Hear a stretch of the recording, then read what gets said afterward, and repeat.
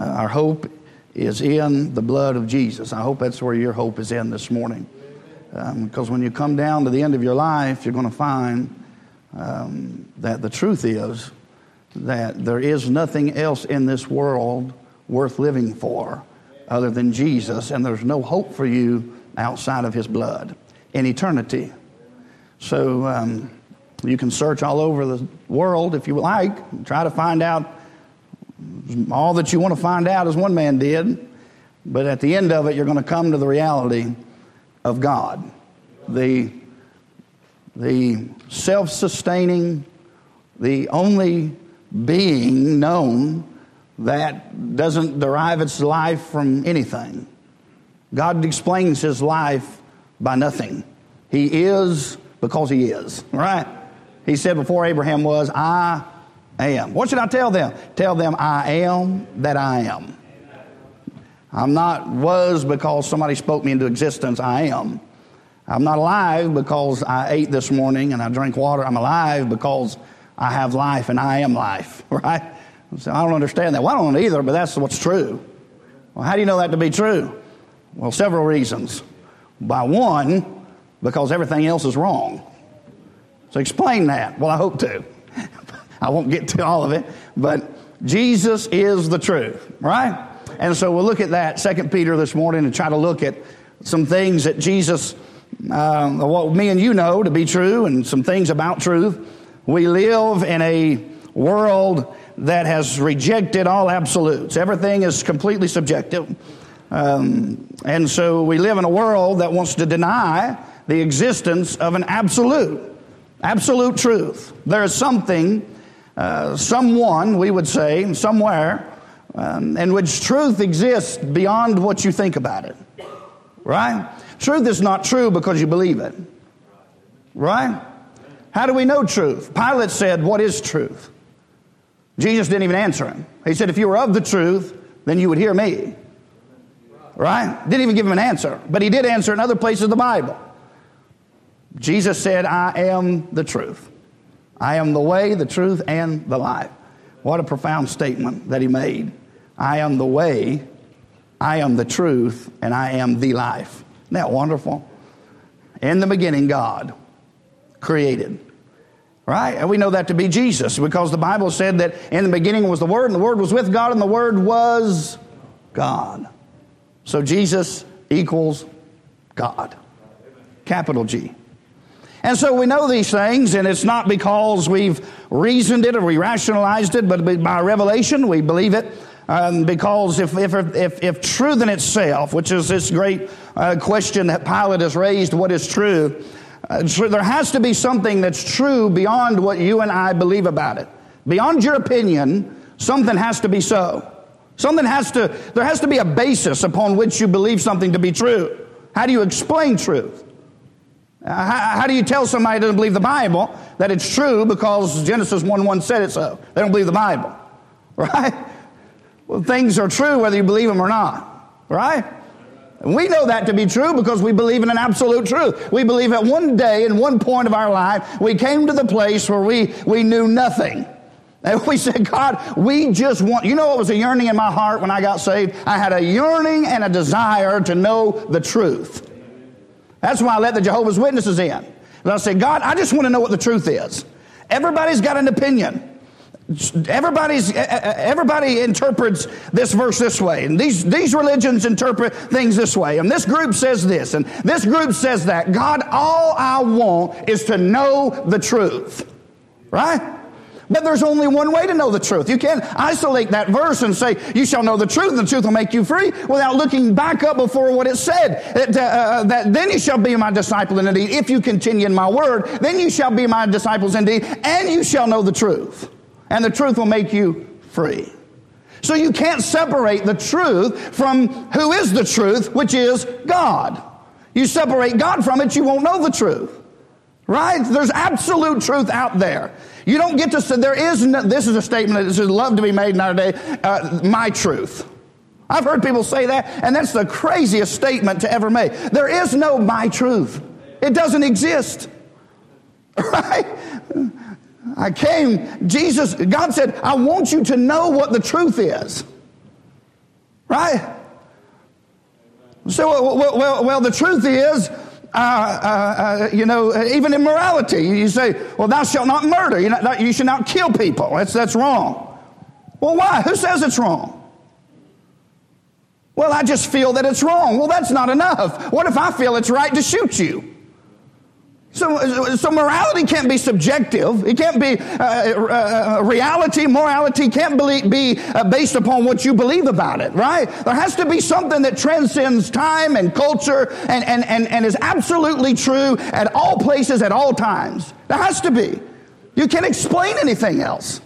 Nothing else explains, why we believe what we believe to be true. If everything is just subjective, then how in the world? And I told the boys in Sunday school, how did America go to Germany and indict German citizens for the murder of innocent people? You know what their response was? We were just doing what our government said. And we said, look, not good enough, right? You had a higher obligation to something, a higher morality, a higher obligation beyond your government. And we killed people based on that. We judged people to death based on something that's eternally true. You should not kill people. You don't get to just, well, I felt like it was right today, all right? No point in time that, I was in the heat of the moment, and so I'm sorry. Well, it's okay as long as you're in the heat of a moment. No, it's always wrong at all times in all places to murder people. Why can I say that? Because I've got a Bible. You can't explain that to be true if you take God out of that, right? There has to be an ultimate, absolute truth, or you have no basis for which to build your morality upon. You have no reason to stand on it. Well, I believe it's true because I just feel so. Well, everybody's feelings changes. This is what I struggled with before I got saved. You've got these Jehovah's Witnesses. You've got all these different truths. There must be somewhere that I can find the truth at. God would not obligate me to the truth and threaten me with an eternity in a lake of fire without giving me the ability to find out and to know what that truth is. Right? You've got to have the ability to find out where the truth is.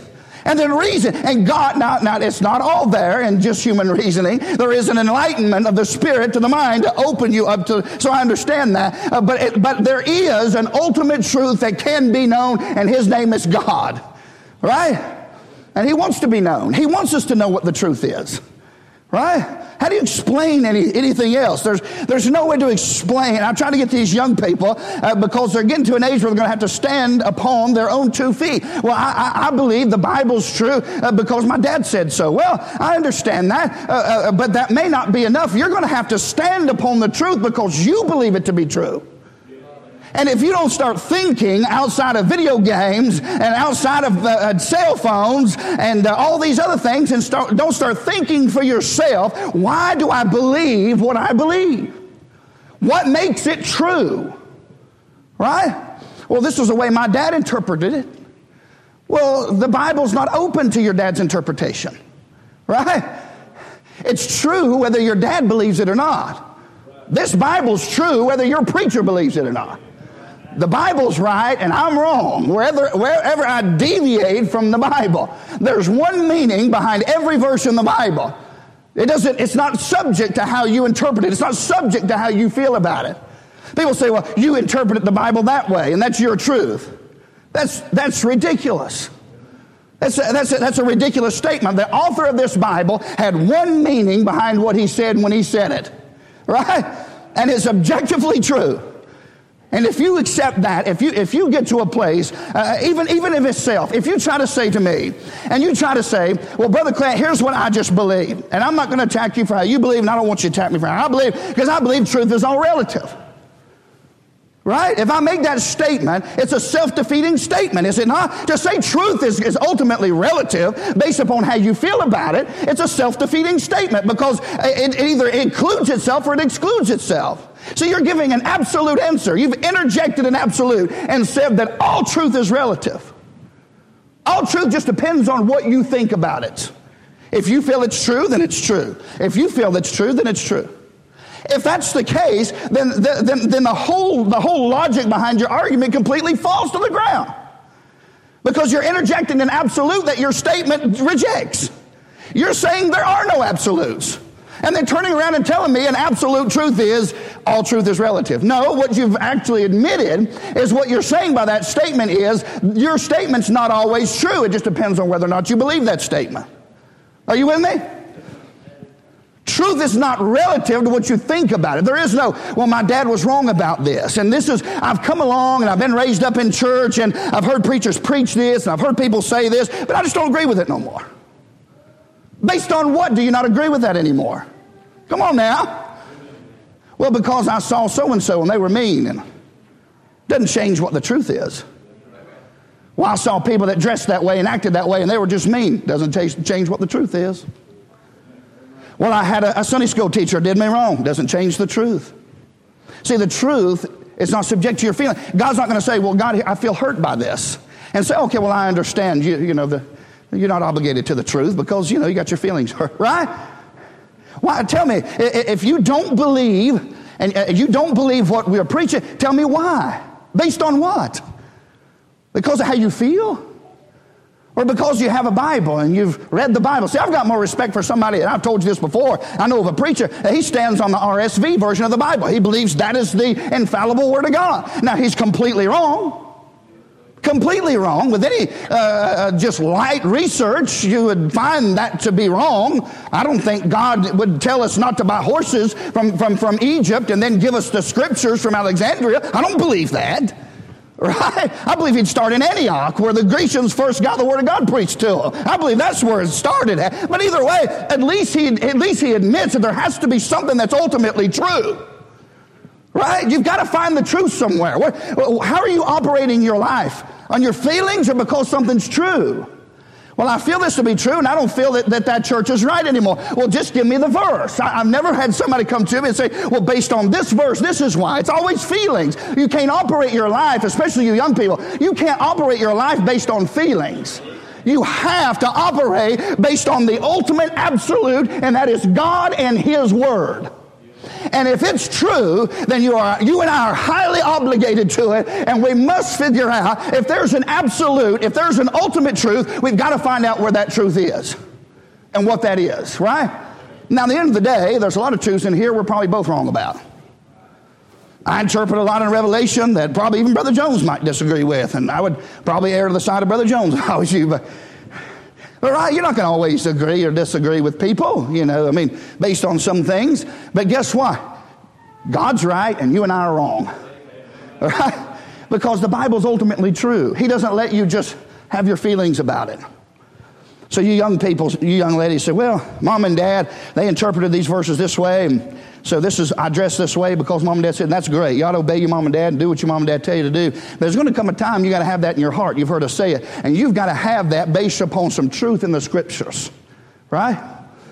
You've got to search for yourself. Be good Bereans. The Bible wants us to be like the Bereans, right? Search the Scriptures. See if what's being said is so. Right? You don't get to say, I told the young men this morning, we live in a society where people say, well, I feel like I'm a woman. Well, I don't really care what your feelings tell you. Your feelings are wrong. Science says you're a man. Right? You can call yourself whatever you want to. Enjoy yourself. But the truth, the absolute truth is you're a man. You can't deny that. You can't alter enough about your body to change what you are biologically. God made them male and He made them female. Right. And it doesn't change because somebody's subjective feelings to that are, well, I feel like I'm a woman trapped in a man's body. Well, you have a mental disease. Right? There's a name for what you have. It's called you've gone off the reservation. Right? And I don't want to hurt people. I know people go through life and they have things. I'm not trying to be smart aleck and hurtful. I'm in good company so I can do that. And I don't want to hurt people. But the reality is I am not going to bend my life or what I believe based on your feelings about what the Bible says or what your feelings are about the truth. God said something. It's ultimately true. You and I want to wrong about it. God's ultimately right about it. And we're obligated to obey it or nothing's true. If there's an absolute truth that can be found in which God tells us that, and we know that, but if there is, then we've got to find out. If I believe there was another church in this community preaching the Bible and believed the Bible better than we did, and we didn't believe the Bible, I think I'd go be a member of that church. I wouldn't stay here. Right? Based on the truth, the ultimate truth. You've got to start, and I'm going to give the scriptures, but I want you young people to listen to me. You got to at some point in your life come to a place where you for yourself go on a journey to seek out what the truth is. It's what my parents said so. It's what my preacher preaches is so. You better stand on your feet, because I've seen it time and time again. You remove mommy and daddy and you remove the child, they'll fall away too. Why? They were standing in mommy and daddy.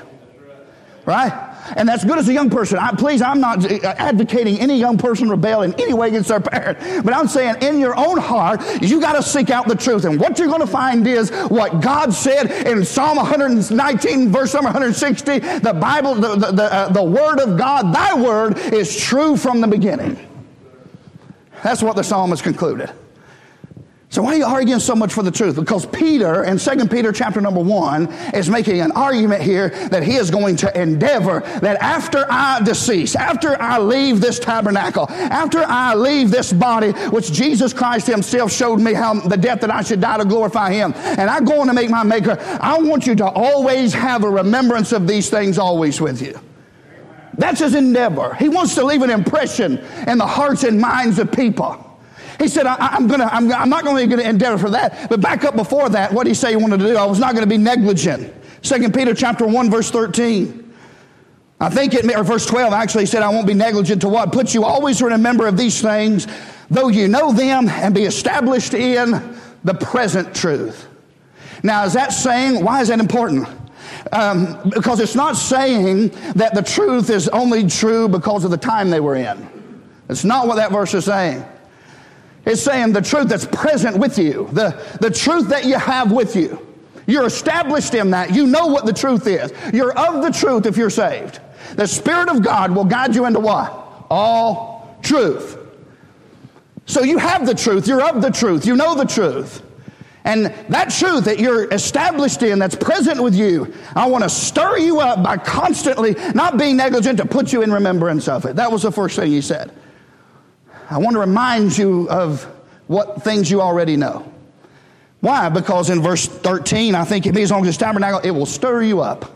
Stir up your pure mind by causing you to remember these great precious truths. Why is this so important? We're going to get to it because he's going to talk about we've not followed cunningly devised fables. Why can he make that statement? Now we know this is God. He's not inspired, but he's under inspiration. It's God writing literally in him what to say. This is God saying this to us, if you believe the infallible, inerrant Word of God. Verbal, plenary inspiration of the Bible. Holy men of old spake as they were moved by the Holy Ghost. So Peter's saying this, but this is God saying this to us. These aren't fables. Well, how do you know fables from truth? How does the world know the difference in what's true and what is not true? You and I know, hereby, 1 John said, hereby we know the spirit of truth and the spirit of error.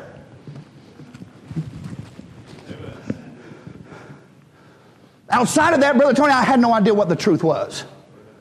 When I wasn't saved, I didn't know what the truth was. I started looking for the truth, and God started opening my eyes as I responded to the light that I was given. God led me to the truth.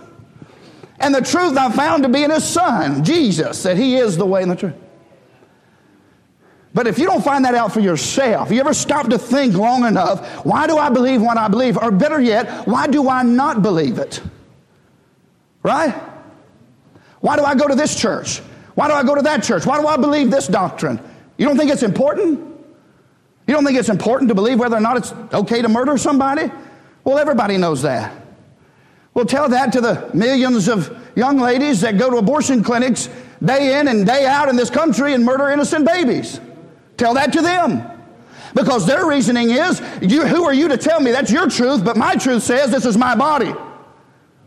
Well, somebody's got to be right and somebody's got to be wrong, because if you're true, if what you're saying is true, then if it's okay to murder somebody that's dependent upon life from somebody else before the womb, it's okay to murder somebody that's dependent upon life after the womb. So let's just go to the nursing homes, everybody in a coma in the hospital, everybody on an oxygen tank, and let's just...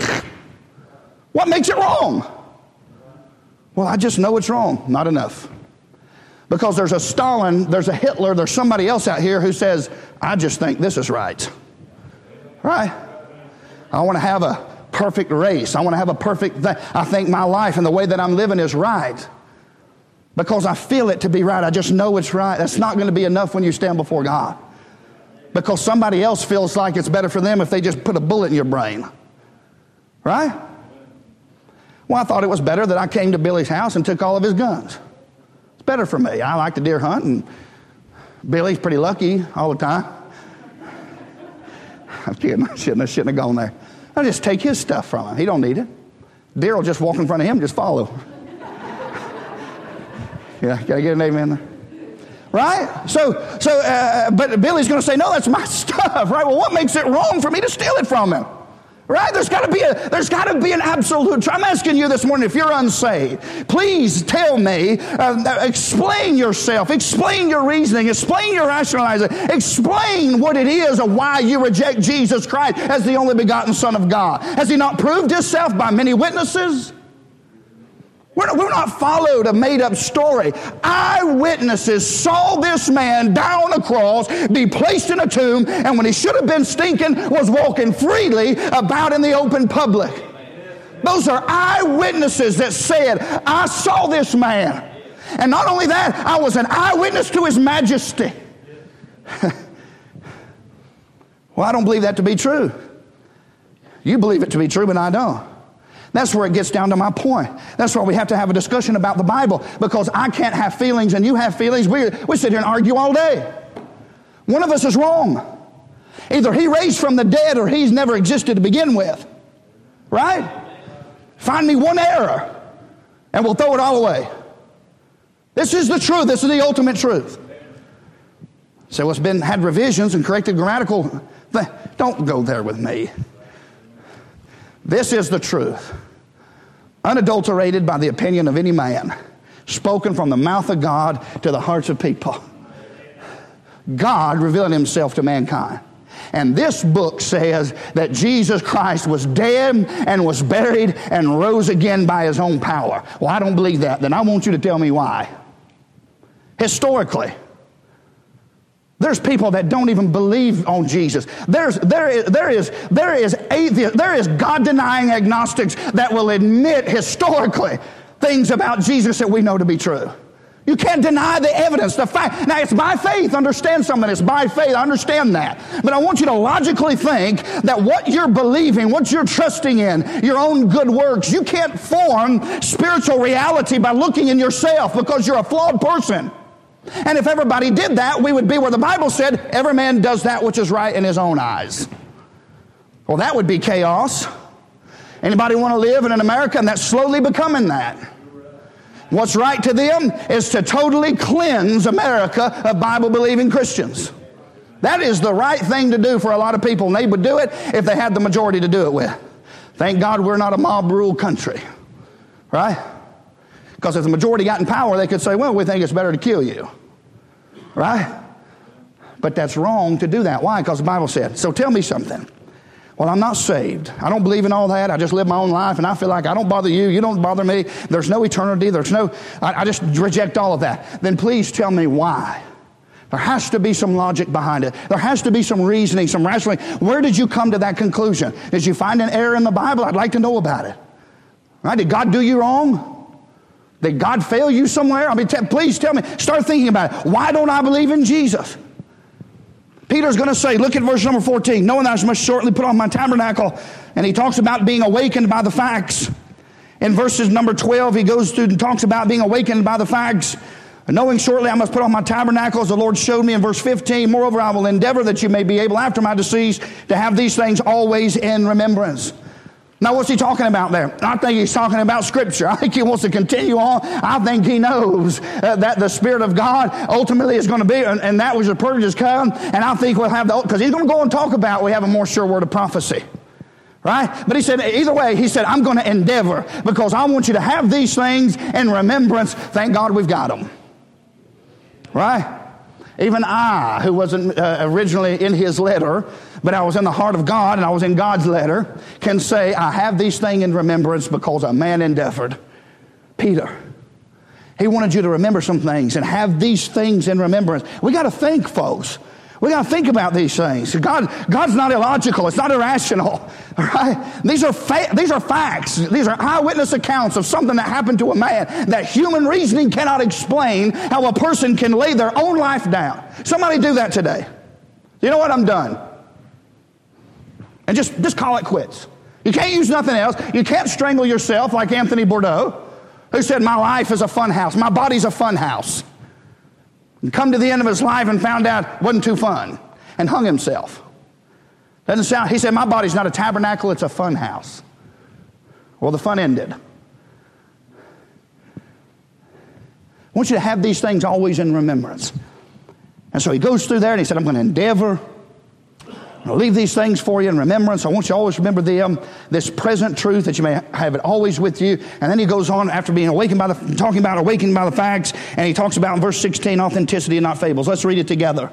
For we have not followed cunningly devised fables when we made known unto you the power and coming of our Lord Jesus Christ, but were eyewitnesses of his majesty.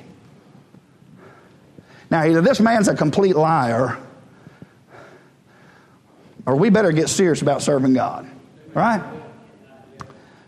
He said, listen, I made known unto you folks about the power and coming of Jesus. Jesus is coming. And he said, I told you that because it's not a fairy tale. That sounds like a fairy tale, does it not? To say that one day somebody is going to stand out on the clouds and there's going to be a trumpet blow, and there's going to be, well, I reject that part. Okay, let's just talk about when he comes back. Right? Let's just talk about that then. The fact that he's going to step out on nothing. That the fact that he that used to walk on the water is going to just walk on the air. Right? I mean, that just defies logic to me and you, right? It doesn't sound rational. But he's going to step up, and this God, who was once a man and died, and then he arose with a body and sprinkled his blood on the mercy seat in the heaven, and he's patiently waiting for his Father to tell him to go get his bride. That man is one day going to show up in the clouds, he's going to receive us unto himself, and he's coming back to this earth one day. That sounds crazy. Sounds like a fairy tale. If you don't believe the Bible, you have to start with the basis that the Bible is true, right? And if it's allegorical, if it's telling stories, who gets to interpret the story? It's left up to human rational thinking. If you think it means a horse, but I think it really means, a white caravan, then we're going to go with the caravan because that's what I think. Who gets to... Unless God says so, he's always talking literally. He's not playing a game with your mind, hoping you can read a book written by somebody else to figure out what he was saying. You don't have to pick up another book. You just need the Holy Ghost, and God will guide you into all truth. And I just believe, Brother Reed, if he says a horse, I just believe it's a horse. If he says it's going to be blood running up to the horse's brow, I believe there's going to be blood running up. I just believe what the Bible says, right? I can't make it say other things. I'm just going to believe what it said. And the Bible said he's coming. Peter said, I witnessed to you and told you of the power and coming of Jesus Christ. And if that's true, you better get ready if Jesus is coming. Right? Well, why should I believe you? Why should I believe you, Peter? Why should I believe you that Jesus ever was or is or shall be coming one day? Why should I believe that? He said, here's the basis for what he's saying. In his first argument, he argues for this revelation that he had. And go to Luke. Well, don't turn to Luke because we don't have time. My time's about up. We're just getting started in this truth. And we may even go back and look at, well, I am so thankful that I learned where I could find the truth at. Aren't you? I didn't have to lean on anybody. You don't have to read Pink or Calvin or anybody else. You can just read a Bible. Boy, that's what the Catholics hated. Hey, you know what William Tyndale said? Here's what he said, Hunter. William Tyndale said in 1521, he graduated from Oxford, which was Magdalen, I believe, was one of the colleges that made up Oxford at the time. He graduated with a master's from Oxford. And when he graduated, he would debate these Catholic priests. You know what one thing that he said? This Catholic priest said, we can do without God's law, but we can't do without the popes. That's what a priest said. And when William Tyndale basically said, I defy all the Pope's laws, he said, before my life is finished, I'm summarizing here, but he said basically, before my life is over, the average boy holding a plow in his hand will know more about the Scriptures than you do. He endeavored. And when they would question him, this was the time of the Inquisition, this was evil times in which he lived, which it was illegal to do and to think of the things that he was doing and translate your King James Bible, to translate the Greek and the Hebrew into an English-speaking Bible. It was done by Latin. Erasmus has done his work, but here's a man who wanted to translate things into the common language so that a man with a boy, an uneducated boy with a hand on his plow, could know what God said. And so he fled that country, went to Germany, was so smart that a man said that one of his 8 languages that he spoke was German, and that German man said it was like it was his native tongue. You're not talking about some idiot here. I can't master English, which is somewhere between 8th and 10th grade. They say 3rd grade, but that's not entirely so. That came from a real test that was actually run, and it was actually between 8 and 10th grade English. That's not very, but anyway. This is a man, incredibly smart as far as the world's concerned. This was no idiot putting all this together. And he endeavored. When he was threatened, he just kept endeavoring. Why? Because he wanted the world to remember his name? No, because he wanted you and I to be able to know what the truth is and understand it without having to talk to some priest who didn't know any more about it than you did. Right? Do you know when during his time, I believe my memory serves me right, there was a test done of all the priests, and I'm kind of got to brush up on some of this here. There's more to it, but I do remember this one, that most priests during his time, they actually did a survey. The majority of the priests during that time did not know who the author of the Lord's Prayer was. So you're going to put your trust in man? How do you know if he's lying to you or not? Friend, can I ask you that? Well, I just believe what my dad said, or I just believe this person. How do you know they're not lying to you? You've got something in which to try all the spirits. You have something eternally true that you can compare and say, that man's wrong and that man's wrong. What he's saying ain't right. You've got something in your hands here this morning. If you brought a Bible, you've got a Bible. You've got the ultimate truth that men bled and died for to bring to you so that you wouldn't be led astray into error, but could always know what the truth is. And how do we neglect it? Peter began talking about how I'm going to endeavor that you'd have all these things to remember. Why? Because the truth is vitally important to your life. What you believe will govern everything that you do. We've got to know the truth.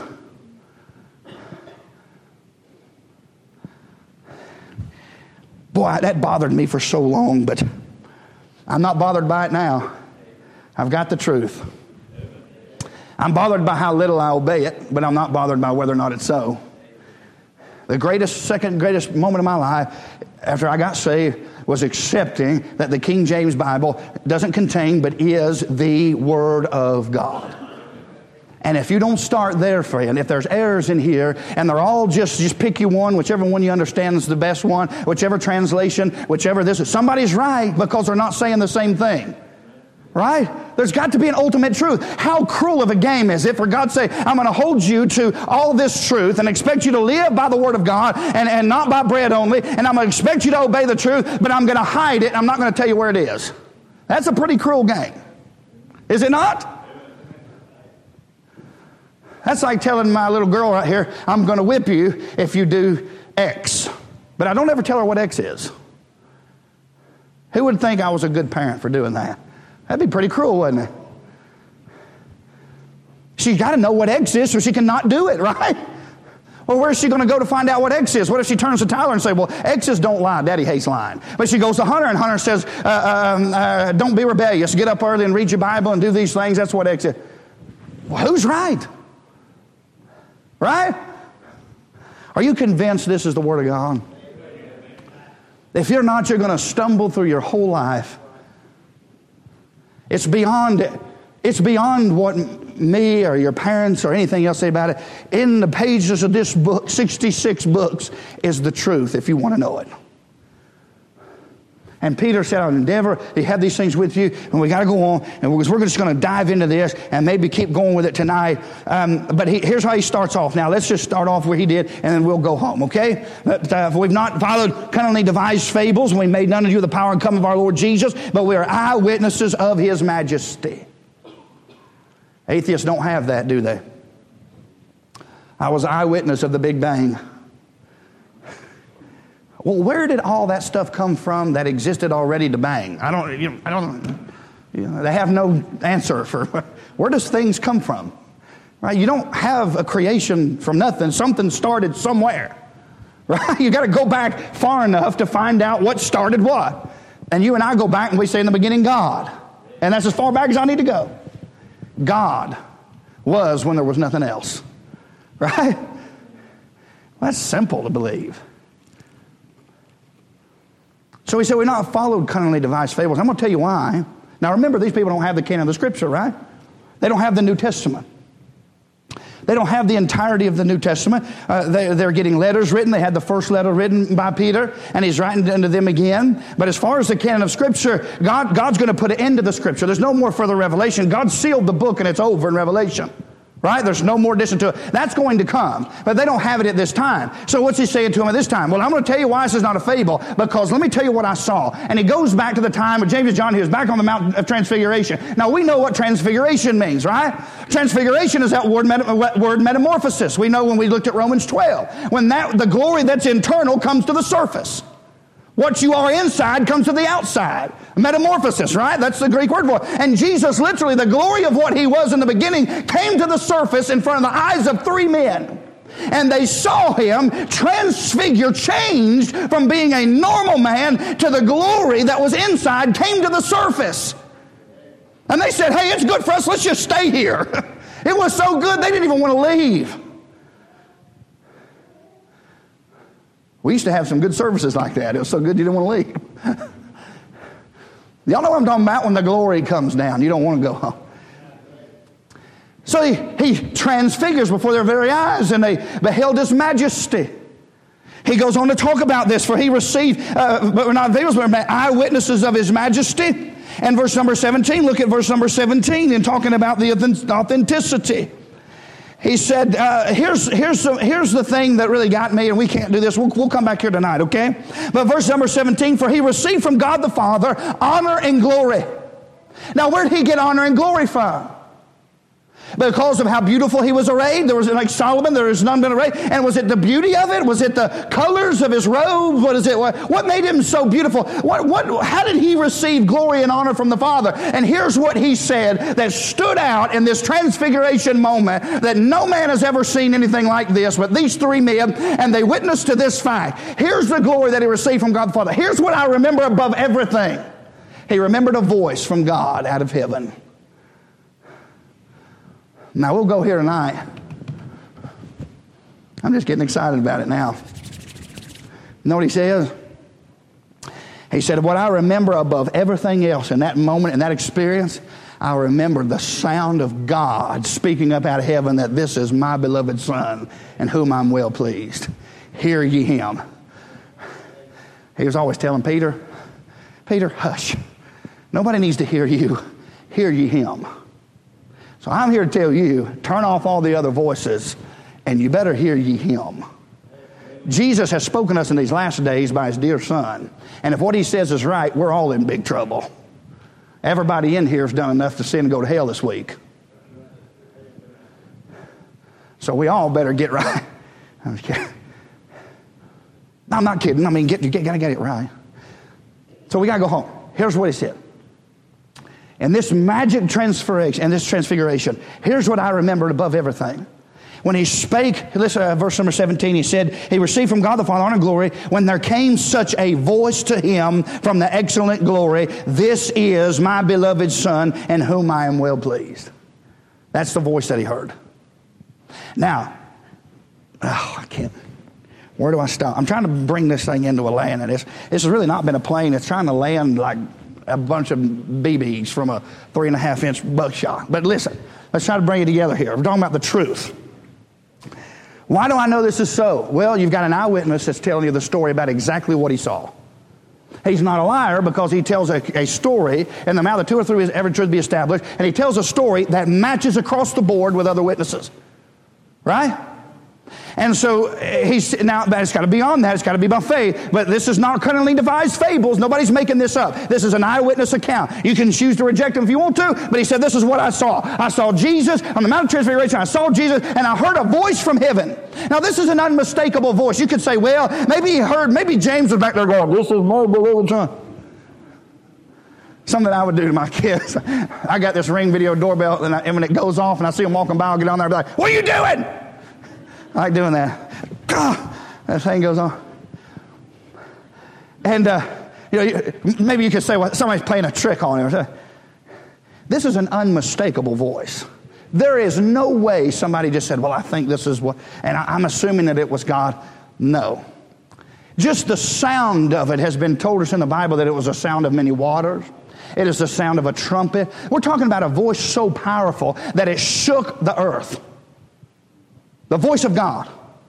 And it will, once again, shake not only earth, but heaven also. That those things which cannot be shaken will remain. We're talking about a powerful voice. Who, when he speaks something, even the Bible said, the wind and the waves obey this man when he speaks. We're talking about the power behind what he says. So it's an unmistakable voice in that you know what the sound of it is like, nothing you've ever heard. They've tried to, I wrote down some of these different places, and we can't, but it talks about the hailstones and coals of fire. It sounds like an army approaching. The voice of him was so loud it reached unto the outer courts. It sounded like lightning. It sounded like thunder. I mean, people have given an explanation. This wasn't somebody making something up. This is an eyewitness who not only saw a man change from something that he was to something that I hadn't never seen before, and then I heard a voice from heaven saying, this is my son. And the sound of many waters and the trumpet, a voice so powerful that when he stepped out into nothing, he spoke creation into existence. He opened his mouth. You know what you need this morning? You know what you need more than anything in your life? You just need God to speak one word from the power of his throne. The power of the Word of God. I've been there. I know the power that God has in his voice. He can speak something and change your life. Lazarus, come forth. If he didn't say Lazarus, I believe what the old preachers did. If he didn't say Lazarus, I believe every one of them graves would have opened up. That's how powerful his voice is. Well, you're crazy to believe that. Okay, then you tell me why I'm crazy to believe this. Because there come a point in my life that I had to accept that every man was a liar and God was true, and there had to be something that was true outside of man's opinion. And I found that in a King James Bible. Tell me why it's crazy. I got an eyewitness account that says it's crazy. Where are your eyewitnesses that say it didn't happen? Where are they at? Well, I just believe it's irrational. It's not logical. Well, if you want to live on feelings and ration and logic, go ahead. I choose not to. I just wanted to believe the truth and live in the truth. I want the truth. The truth made me free. He said this sound. I want to go back to the Psalms. I want you young ladies to understand what happened when God speaks. When God opens his mouth. He said that's the most recognizable thing in the world. And he's going to go on. You know why this is so important? What do we call this? The Word of God. Psalm 119 has what? 176 verses. Does it not? Psalm 119. It's got 176 verses. It's got 22 stanzas with 8 verses apiece. There's vast number of synonyms. I believe 10 or 12 synonyms that's used for the Word of God. And one of those synonyms that's used to refer to the Word of God is his statutes. It's used 21 times in Psalm 119. And you know what the word statutes means? Something that is etched in stone.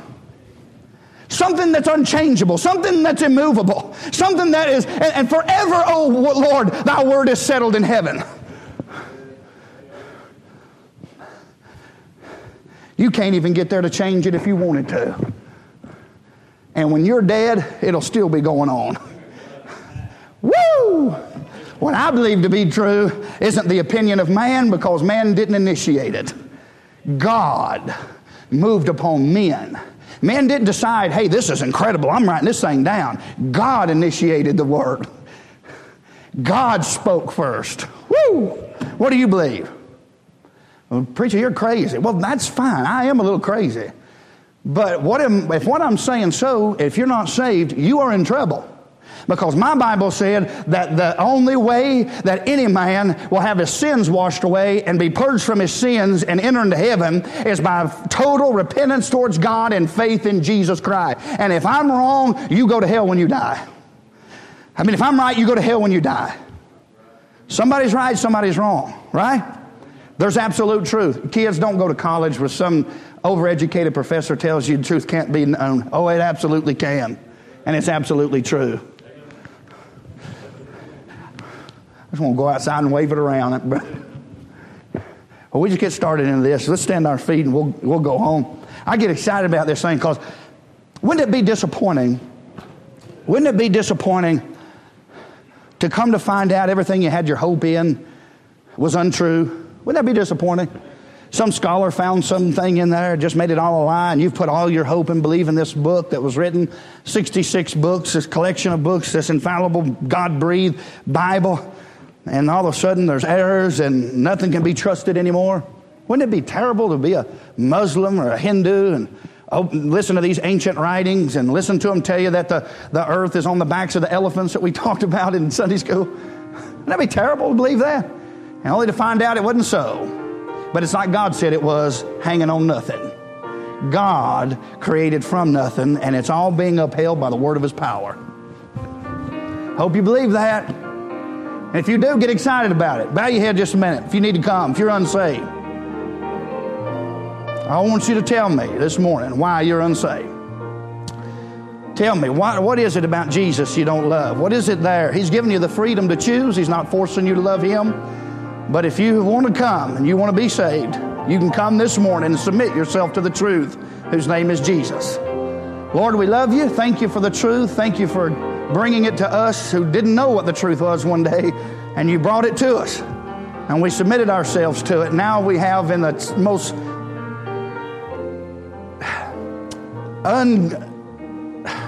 ungrounded, unsettled of times that we've ever seen, where men are tossed to and fro and they don't know what's going on. Your people can have joy and peace in all the midst of this because we have the truth. Thank you so much for the truth. We love you in Jesus' name. Brother Reed's going to sing us a verse. If you need to come, you just mind the Lord and you come. Brother Reed.